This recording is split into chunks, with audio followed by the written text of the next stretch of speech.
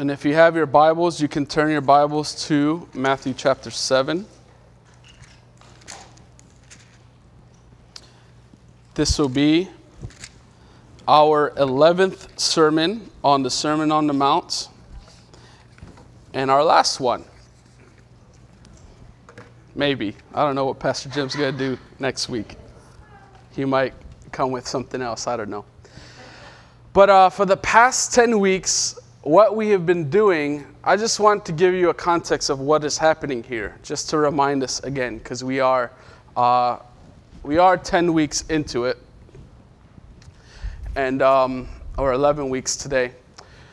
But what Jesus had been doing, he had been going through the land, and he had been healing people, restoring people, casting out demons, and he gathered around himself a crowd. The crowd was interested in what Jesus was doing. And at this point, we begin in Matthew chapter 5, where it says that Jesus, in a sense, Luke says he took a break.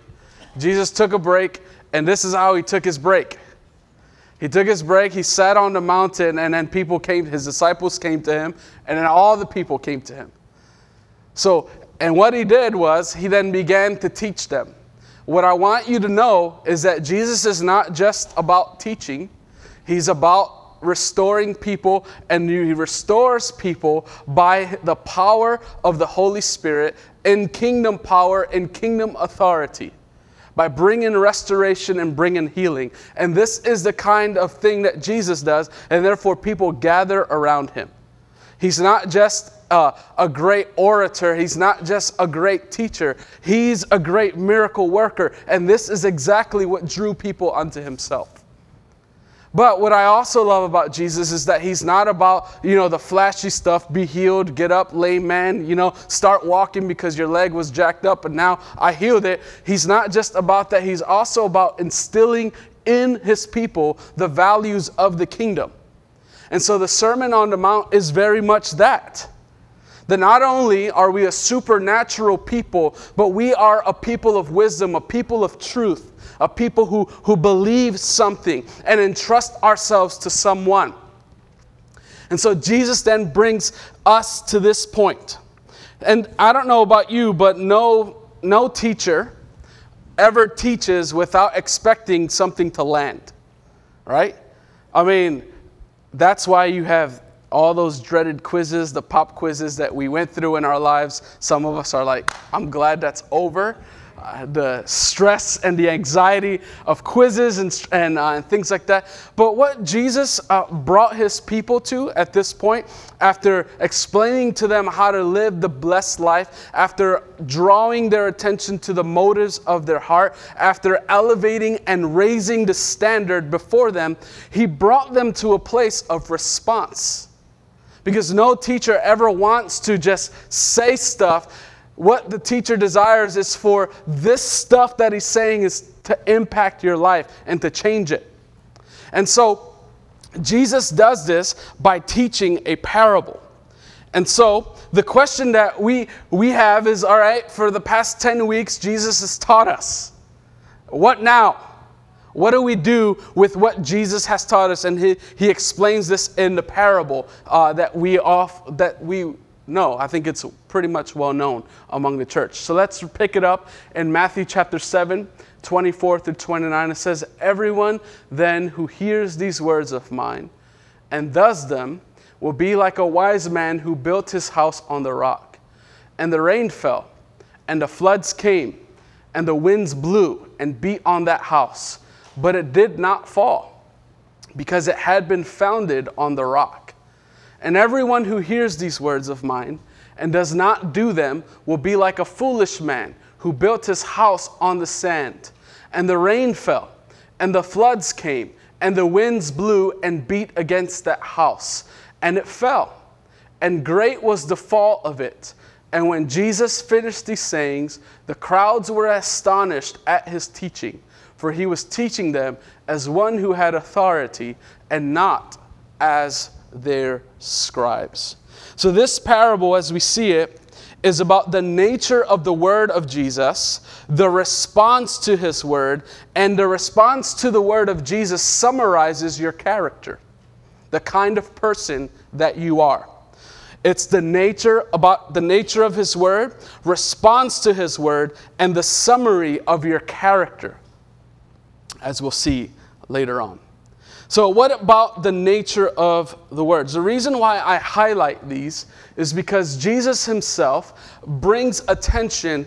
He says that everyone then who hears these words of mine. See, there's similarity in this scene that we are in.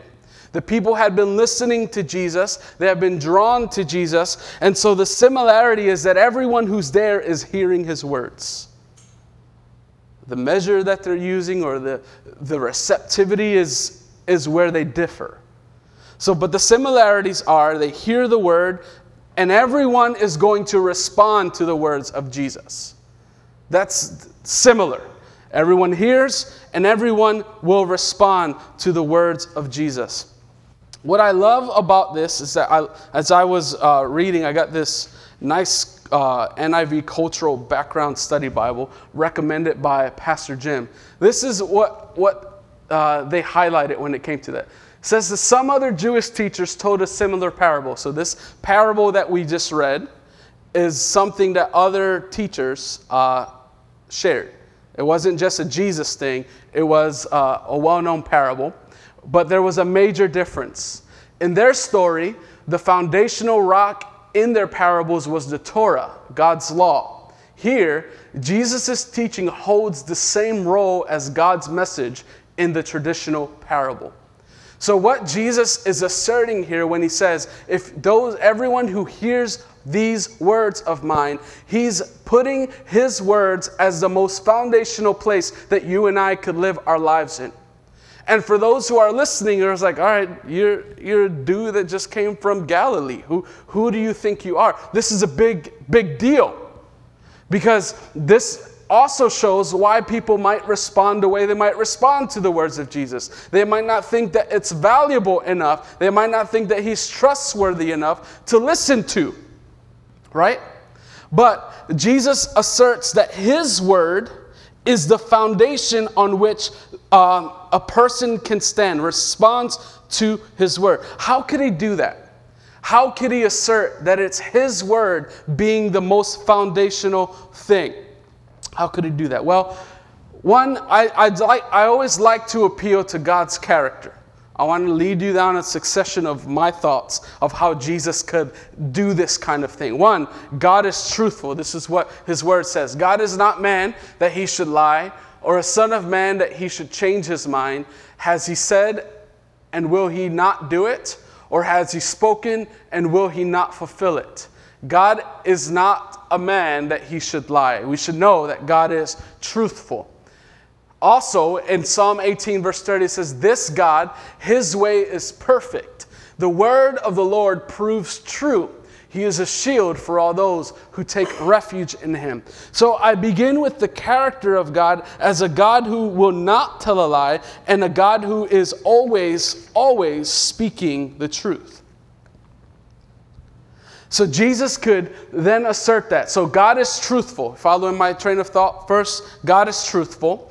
And what we understand from Scripture is that Jesus is from God, Jesus is God, and therefore Jesus speaks the truths of God. So when Jesus comes into the scene, there's testimony of Jesus in John chapter 1, verses 1 through 3. It tells us that in the beginning was the Word, and the Word was with God, and the Word was God. So this is why I say Jesus is from God, because he was with God in the beginning, right? And the Word was God. Jesus is not just with God, Jesus is God. He says of himself in John chapter 8, verse 26, but he who sent me is true, and I declare to the world what I have heard from him. So Jesus speaks what is truth, as Jesus, who is from God and is God, speaks the truth of God. In John chapter 12, verses 49 through 50, he says, "For I have not spoken on my own authority, but the Father who sent me has himself given me a commandment, what to say and what to speak. And I know that his commandment is eternal life. What I say, therefore, I say as the Father has told me." So in this parable, the foundational rock on which to build, is the word of Jesus. That's the place to stand. And your response and my response to Jesus' words shows forth, therefore, our character, displays what kind of character, how we will be characterized. The parable highlights two responses. It says that everyone then who hears these words of mine and does them. So there's a person who does the words of Jesus, and then there's a person in verse 26 that does not do the word of Jesus. There's only two responses to the word of Jesus. There's no indifference, there's no lack. To not make a choice in this matter is to make a choice. You either do what he says or you don't do what he says. And that shows forth what kind of person you are. So Jesus, who is from God, speaks the truth of God, brings them to a point where they have to respond to his words. Are they going to personify wisdom? Are they going to be the wise man? Because doing Jesus' word, he says, is like building a house on an immovable foundation. I like what Luke chapter 6 verse 48 says. It says that the wise man, he dug deep and he laid a foundation. So he didn't settle, if you picture a landscape, he didn't settle for building it on top of the dirt. Because as you know and I know, dirt is easily moved by water when it comes. You get mudslides, you get water erosion when it comes to soil is swift. All it has to do is come fast and strong, and it changes the whole landscape of the land because soil is easily moved. So the wise man digs down deep and lays a foundation. When Jesus uses the word wise man, that word is not what we call like the know-how kind of wisdom. It's not the skill, in a sense, kind of wisdom, the know what to do. It's actually the word for wisdom that leads us to be thoughtful, leads us to be discerning, leads us to be a person of good judgment or not, right? You take time with the things that had been spoken. And so I love what Jesus says, because the tense that he uses in verse 24, he says that everyone who does them will be like. So there's an opportunity to become something in responding to the words of Jesus. You will be like. So if you spend your time to take in what all that Jesus had been saying, to then apply that to your life, to be thoughtful and discerning of whether it's valuable to you or not. If you take that time and then you go and do what that word that you say is valuable and worth your time, if you do that, Jesus says that you will be a wise person. In contrast to that, in this parable, Jesus says that you and I, we have the opportunity to personify folly or to be a foolish person, because he says to them, foolish man. And to be a foolish man is to be dull. Actually, the Greek word is moros, which we get the word moron from, right? You can be a moron. You have the opportunity to be dull, to not have understanding, right? And all of this in response to Jesus' word. So in a sense, what's happening here is that this person doesn't even give Jesus' words any chance in their lives. This is the person that approaches and says, oh, whatever. Whatever you say, I don't got time to think about these deep things that you're talking about. I'm trying to live my life. I'm trying to do life. And you're just coming and interrupting my way of doing things. I'm just going to do me, Jesus. I was going to do me. But the thing is that when you shut everybody out, when you shut voices of wisdom, you end up becoming a fool. So this kind of person, the person who personifies wisdom, is a person who thinks about the words, discerns the words, has good judgment on it. In a sense, what Paul faced in the book of Acts when it came to preaching to the Bereans. What he did was he preached the gospel to them, and they didn't just take his word at it, they went and searched it to see, does this really line up? Does what Paul says really line up? Is Jesus really the Messiah? Did he really, was it really prophesied that the Messiah would die and that he would rise again from the dead?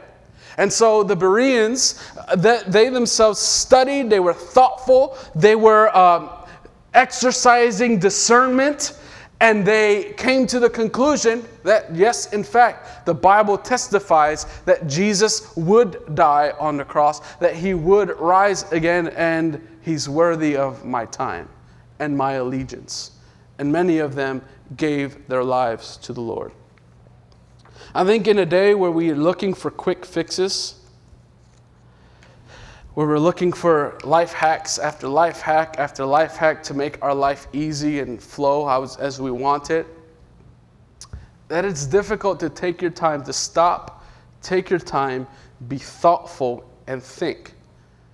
Because although we're in the day of we can access documentaries from all sorts of sources and Netflix and Hulu and Yulu, whatever you want to use,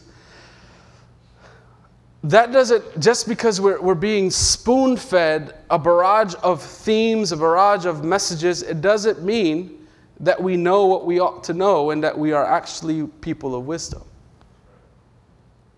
So, one, just because you see a documentary doesn't make you an expert on the matter. Just want to put that out there. But just because you're seeing this and it appeals often to your feelings, this is another thing. Is that our culture really appeals to your feelings, what you feel. And the thing is that when you have a barrage of images coming through, what these images are often designed to do is to bypass your cognitive abilities. So you don't think about what you're watching, and it goes directly to your feelings, and all of a sudden the feelings become more real than what is actually true and what is not true. And so then you start formulating your life around feelings and not around truth and not around solid things that you should think about and discern. So what I'm calling you to is to discern. What Jesus is calling them to is to be thoughtful. He says, hey, you will be like the wise man if you take my word. If you don't, then you will be a foolish man. But at least he gives you the opportunity to become something. Be a person. I would encourage you to be a person who gives himself to being thoughtful, to being discerning, and not being driven by your feelings and emotions, but by objective truth. And Jesus affords us that. So, I think it's important that we understand something. That God in all of his wisdom, because God is infinite in his wisdom, there's nothing that God doesn't know. There's nothing that surprises God. There's nothing that God doesn't see. There's nothing that God doesn't see clearly and deeply. God sees everything. Everything is laid right before him.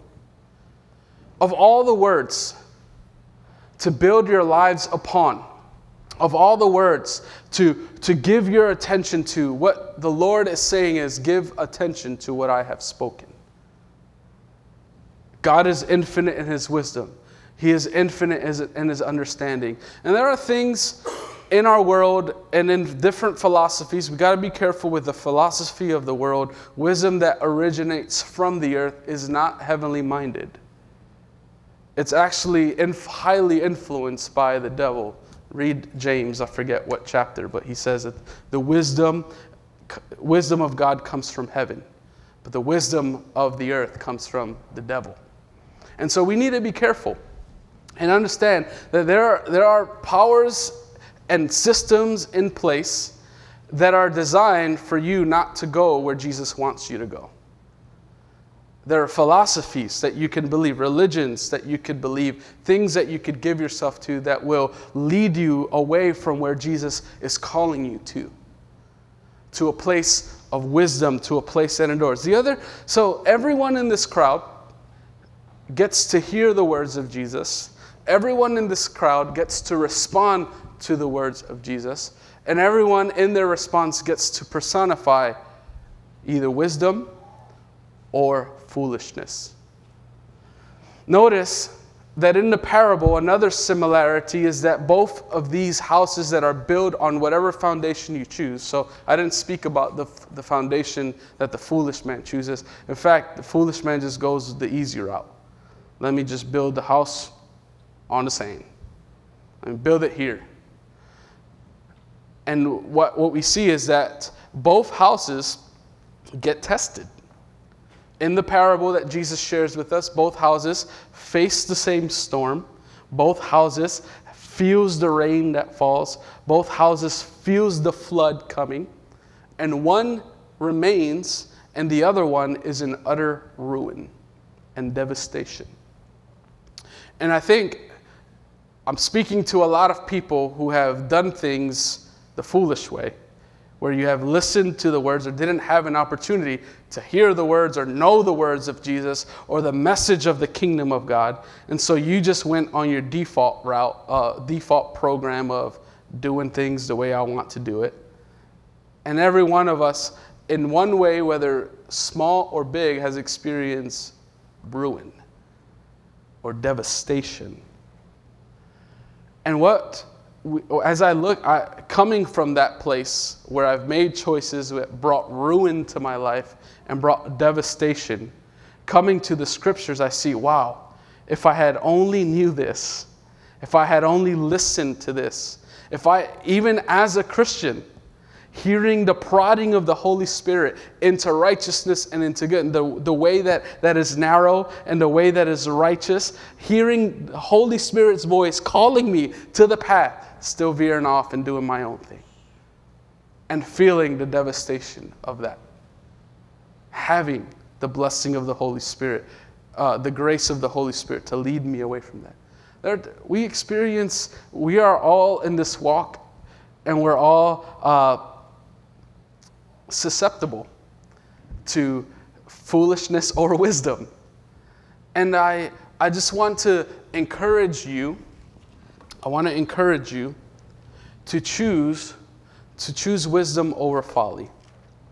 And because we are a feeling type of people, trust is something that we want to feel. Trust is something that we want to establish. We don't ever give people an ear or the time of our day if we have some trust issue with it, right? So what I'm asking you to do this morning is to choose wisdom over folly. And I want to appeal to you that God is trustworthy. He's so trustworthy. One, as we established earlier, God is truthful. Jesus is the one who was sent from God. Jesus himself is God. And Jesus speaks the words of God, which are true. So we can trust the one who is speaking. Who is he? He's the Son of God. He speaks with certainty. He speaks with foresight. He speaks with infinite wisdom. And as the testimony we heard in verse 29, that he speaks with authority. And he speaks with truthfulness. So I'm gonna go out there and say, me personally, I believe that Jesus is trustworthy. You can trust him. You can trust the one who is speaking. The other thing that I would call you to, because I don't want you to be dull and stupid or moronic, I want you to be wise. I want you to give thought to what Jesus has said. Take some time this week. Read that Sermon on the Mount from the beginning to this parable.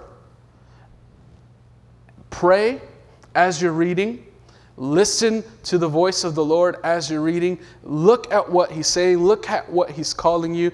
And let that word judge the thoughts and intentions of your heart, as the word of God does. Because God's word is active. It says it's active and living. It's sharper than any two-edged sword. It goes to the dividing of soul and spirit, joint and marrow. And I love this last phrase. And it judges the thoughts and intentions of your heart. That's Hebrews 4:12. Trust the one who is speaking. Give thought to what he has said. And the call then is to, when you give thought, a lot of times responding to what Jesus says requires repentance. Sorry, every time Jesus speaks, and your life has not been in alignment with what he is speaking, then there's called a repentance. And repentance is a change of mind. You change your mind about the value of what Jesus is saying. You change your mind about whether Jesus is trustworthy or not, right?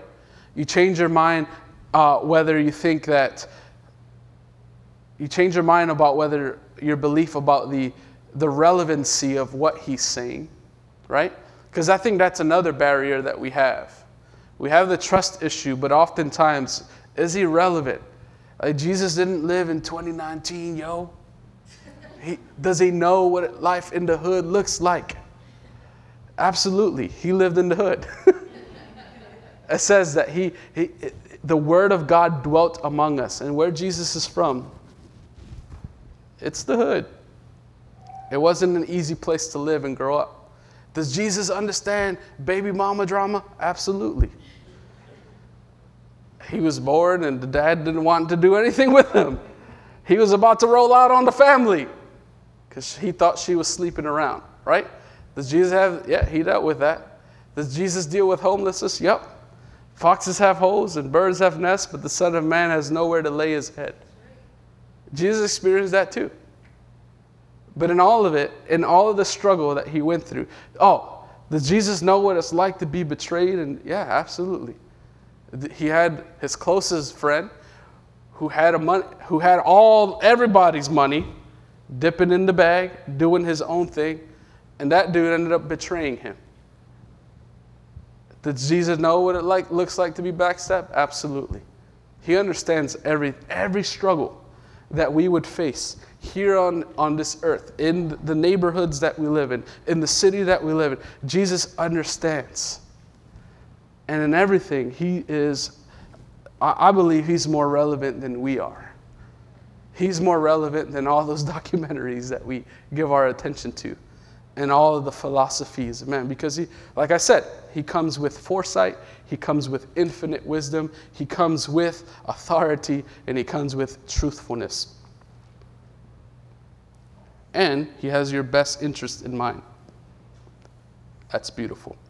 So trust the one who is speaking, give thought to what he has said, repent, and not just repent, align yourself with Jesus' immovable word.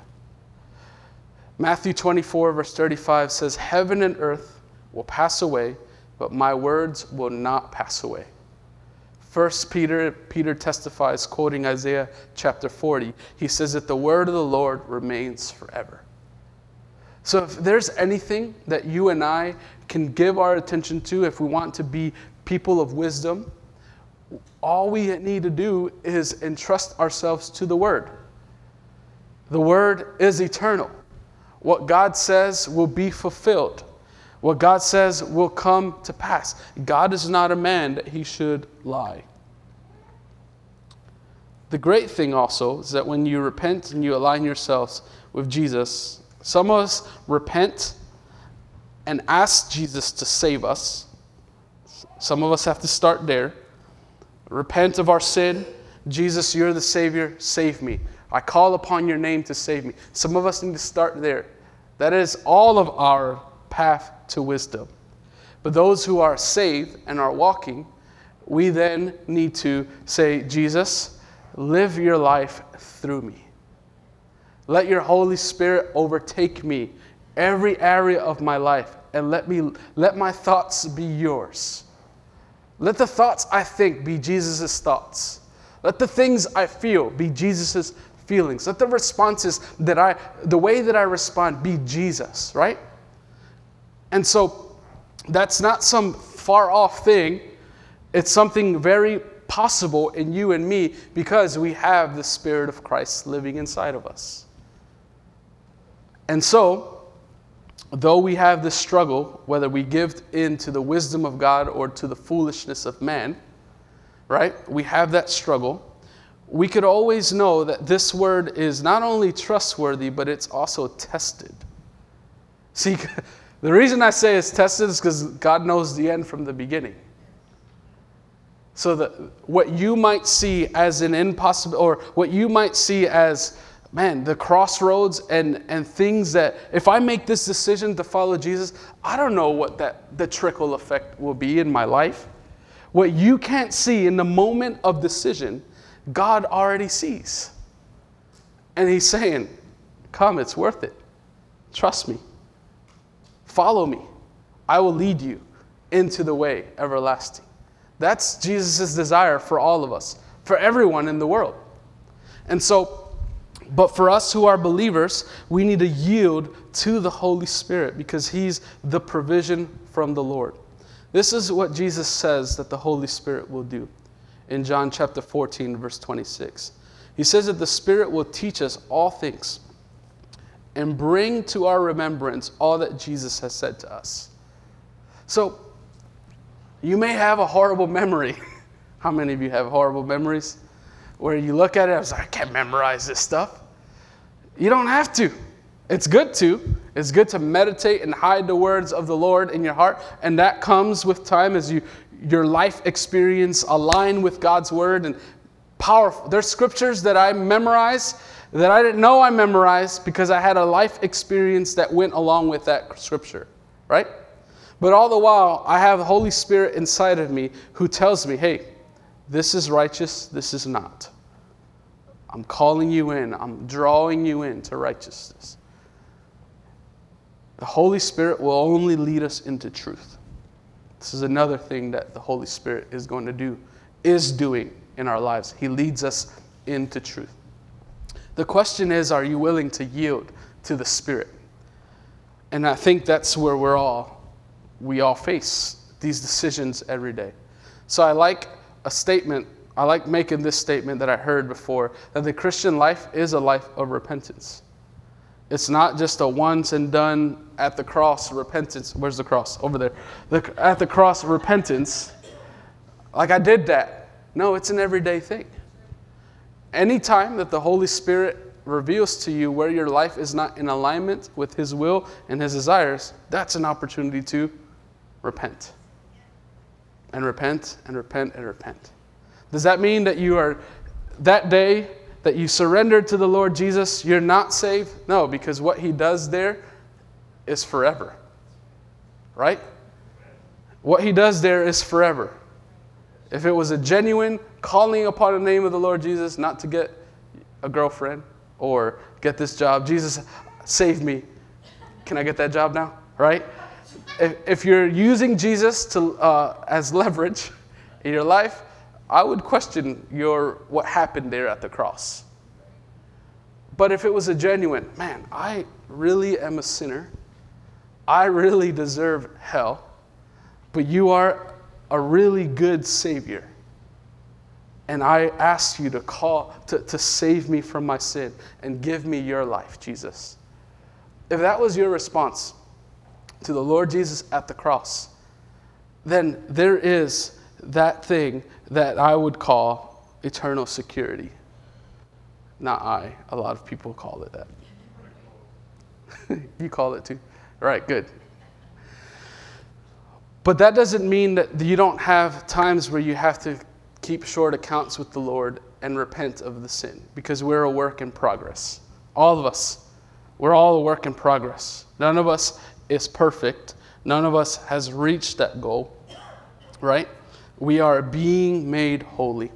So the call is to yield to the Holy Spirit, because He is the Lord's provision for you to put to death the misdeeds of the flesh. He is God's provision to you one, guaranteeing your inheritance, but also your provision for wisdom. It says in 2 Corinthians that the Holy Spirit knows the mind of God. Maybe 1 Corinthians chapter 1. So, Spirit knows the mind of God, and He will reveal to you what the way of wisdom is and how to follow. But the question has always been, are you willing to surrender? So when He calls you to that moment, are you going to do what He says? Same thing. The Father calls us to respond to His word. Jesus, the Son, calls us to respond to His word. The Holy Spirit calls us to respond to His word. God calls us to respond to His word. And it happens that we know the end. Jesus reveals the end. The end is you apply His word, you build your house upon a foundation. When the times of testing come, you will endure. You will stand and endure that storm. But if you don't build your house in the wisdom and in the truth of the Lord, then you are going to be when the storm comes, you're going to be battered, you're going to be torn apart, you're going to be in utter ruin. And that is to your folly. You can only attribute that to your foolishness. In those times where we feel the devastation because we made a foolish choice, don't be so bold as to blame God for that, because He brought you to the point of decision. And this is what you chose. Therefore, those are the consequences. But what we see is none of us in this house of wisdom, as we're building this house, none of us are exempt from the battering. None of us are exempt from the flood. It's just a matter of whether our house will stand. Are we on a firm foundation? That's where we come to. So how do you choose the way of wisdom over folly? Well, like I said, you trust the one who is speaking to the point that you give thought to what he has said. And when you listen and give thought to what he has said, you repent and you align yourself with Jesus' immovable word. And the way that you endure is by constantly yielding to the Spirit's leading in your life. Essentially, what Jesus said in the passage before that, when he talked about discerning false prophets, he says, many will come to me and say, Lord, Lord. And he will say, depart from me, for I never knew you. Why? Because you did not do the will of the Father. So, Jesus' words is the will of the Father. If you want to enter into the kingdom of heaven, then do the words of Jesus. Surrender your life to the words of Jesus. Surrender your trust and your will to Him, because He is capable and able to lead your life into everlasting. Amen? So where you are today, we're going to move in. I'm going to pray, and then we're going to move into communion time. That's part of our response in worship today. Let's pray. Father, in the name of Jesus, I bless you, and I thank you that you sent your Son into this world. And in sending your Son into this world, you told him what to tell us. And in telling him what to tell us, Lord, you have revealed to us the way of life. Not only have you spoken, but you've demonstrated the way of life. You've called us to a place where we die with Christ. And we can say with Paul, the life I live in the body, I live by faith in the Son of God, who loved me and gave himself for me. And so we understand today, Jesus, that your sacrifice was great. And we thank you that today we understand that the wisdom and the words that you have spoken are wisdom. But we will not be wise people if we reject what you have spoken. We can be wise people if we accept. So Holy Spirit, we declare that this issue of relevancy We tear that down in the name of Jesus. We tear the barrier down of distrust. We tear the barrier down, Lord, of many wounds and many hardships that have led us to be hard at heart and not able to hear the word and have it penetrate our hearts. So what I'm asking for in this moment, Jesus, is that you would just cut through the scar tissue.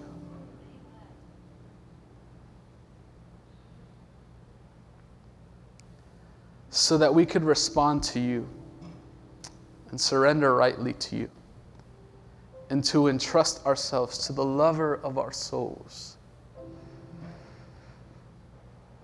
So Lord, I ask for that this morning.